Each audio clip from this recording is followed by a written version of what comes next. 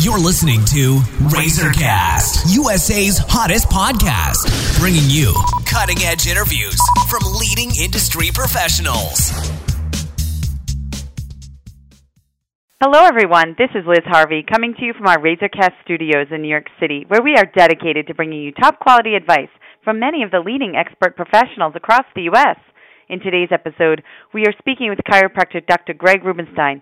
Dr. Rubenstein is the founder of 57th Street Chiropractic, located in the heart of Midtown Manhattan, where he has been practicing since 1993. He specializes in pediatric and family care, and Dr. Rubenstein is a long-standing member of the International Chiropractic Pediatric Association. He also serves as a board member of Friends of Fresh and Green Academy, a nonprofit organization that does extensive charity work in education in Ethiopia. Dr. Rubenstein is widely considered to be one of the top chiropractors in the U.S. and is also a contributing member of our national network of Razorcast professionals. Today, we're going to talk about a very important topic, avoiding back surgery. Hello, Dr. Rubenstein. How are you today? Doing great. Good morning, Liz. How are you? I'm great. Thanks so much for being here today. So, when people say they have a bad back, what are some conditions they might be experiencing? Wow, a bad back is a very general term, and it could mean an awful lot of things. It could be sprains, strains, it could be arthritic degeneration of the spine, it could be a host of issues, herniated discs. So there are tons of things, people will come in to see a chiropractor that they'll say they'll have a bad back for. Scoliosis can cause problems that can lead to painful conditions as well.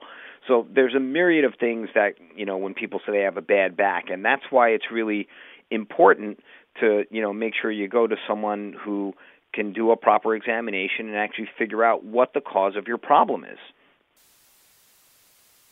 All right. And for a new chiropractic patient, what is the process you follow to find the cause of their back pain and diagnose their condition? Well, whether you're a chiropractic patient or a medical doctor's patient, it's always going to be the same process. You're going to start off by doing an initial screening. You're going to ask them a series of questions to draw out the information as to what their problem is, how long they've had it, what makes it worse, what makes it better, and then you're also going to get into the questions of their history.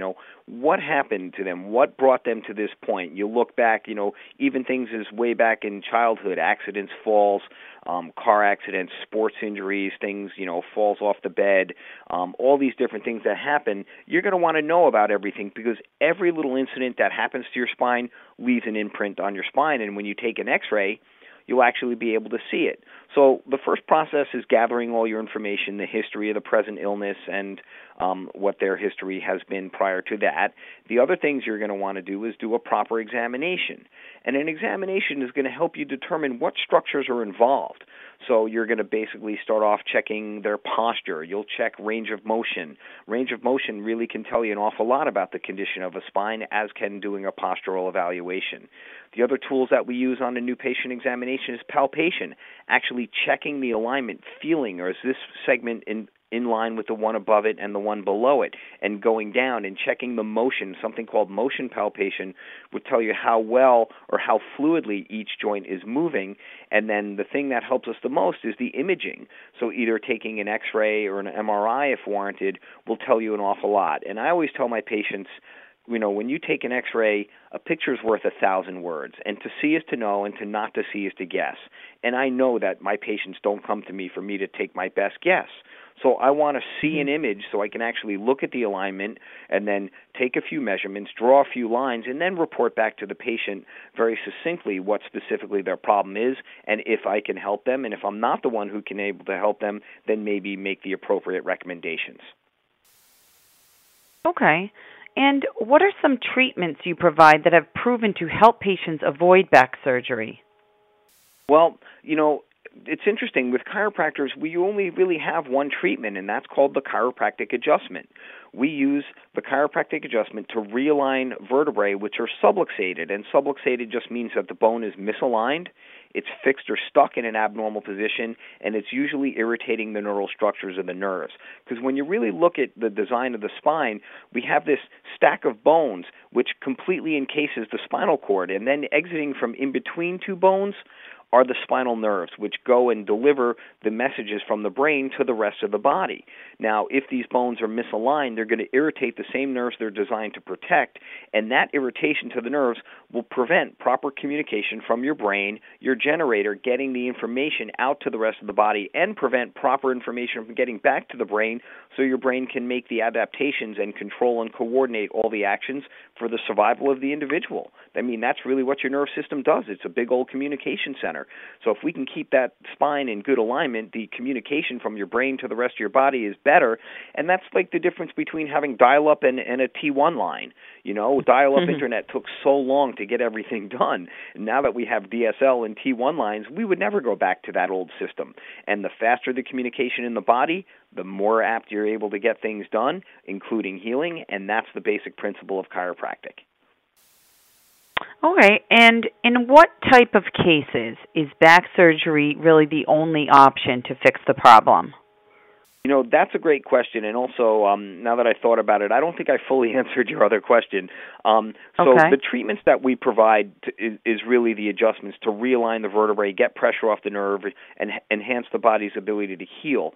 Now, in some cases, that's enough for the body to start getting back on track and improve the alignment, improve the mechanics of the spine, and very often those problems will go away, and those patients might not need surgery. But the determination that whether or not someone needs surgery or not is really determined by two things. Number one, there are some cases where emergency surgery is warranted right away. If you're doing an examination on someone and they have lost control of their bladder or lost control of their bowels, or they're numb, their leg is totally numb, or they have zero strength in it, or they have what's called foot drop because there's no more nerve energy and the leg just goes flaccid, those cases are emergencies, and those usually go to surgery right away. But the majority of the other cases that people end up going for surgery or considering surgery is truly about their quality of life. If you can get through your day with minor discomfort and you're living your life and you're doing all the things you want to do, then chances are you're not going to want to have surgery and you probably don't need it.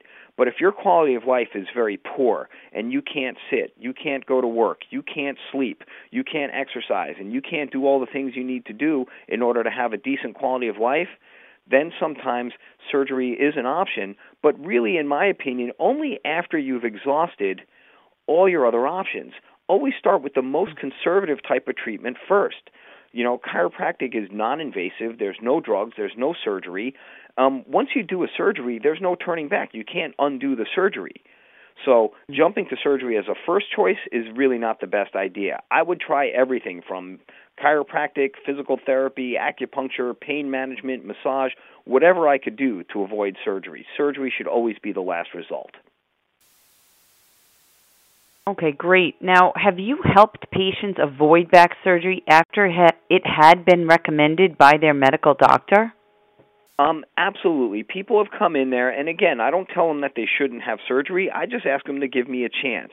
I said, when is your surgery scheduled for? They'll be like, it's 2 months out. I'm like, well, are you committed to staying with me, doing some work to see if we can improve your condition? If your condition improves, you can always postpone, put off, or cancel the surgery if you so desire.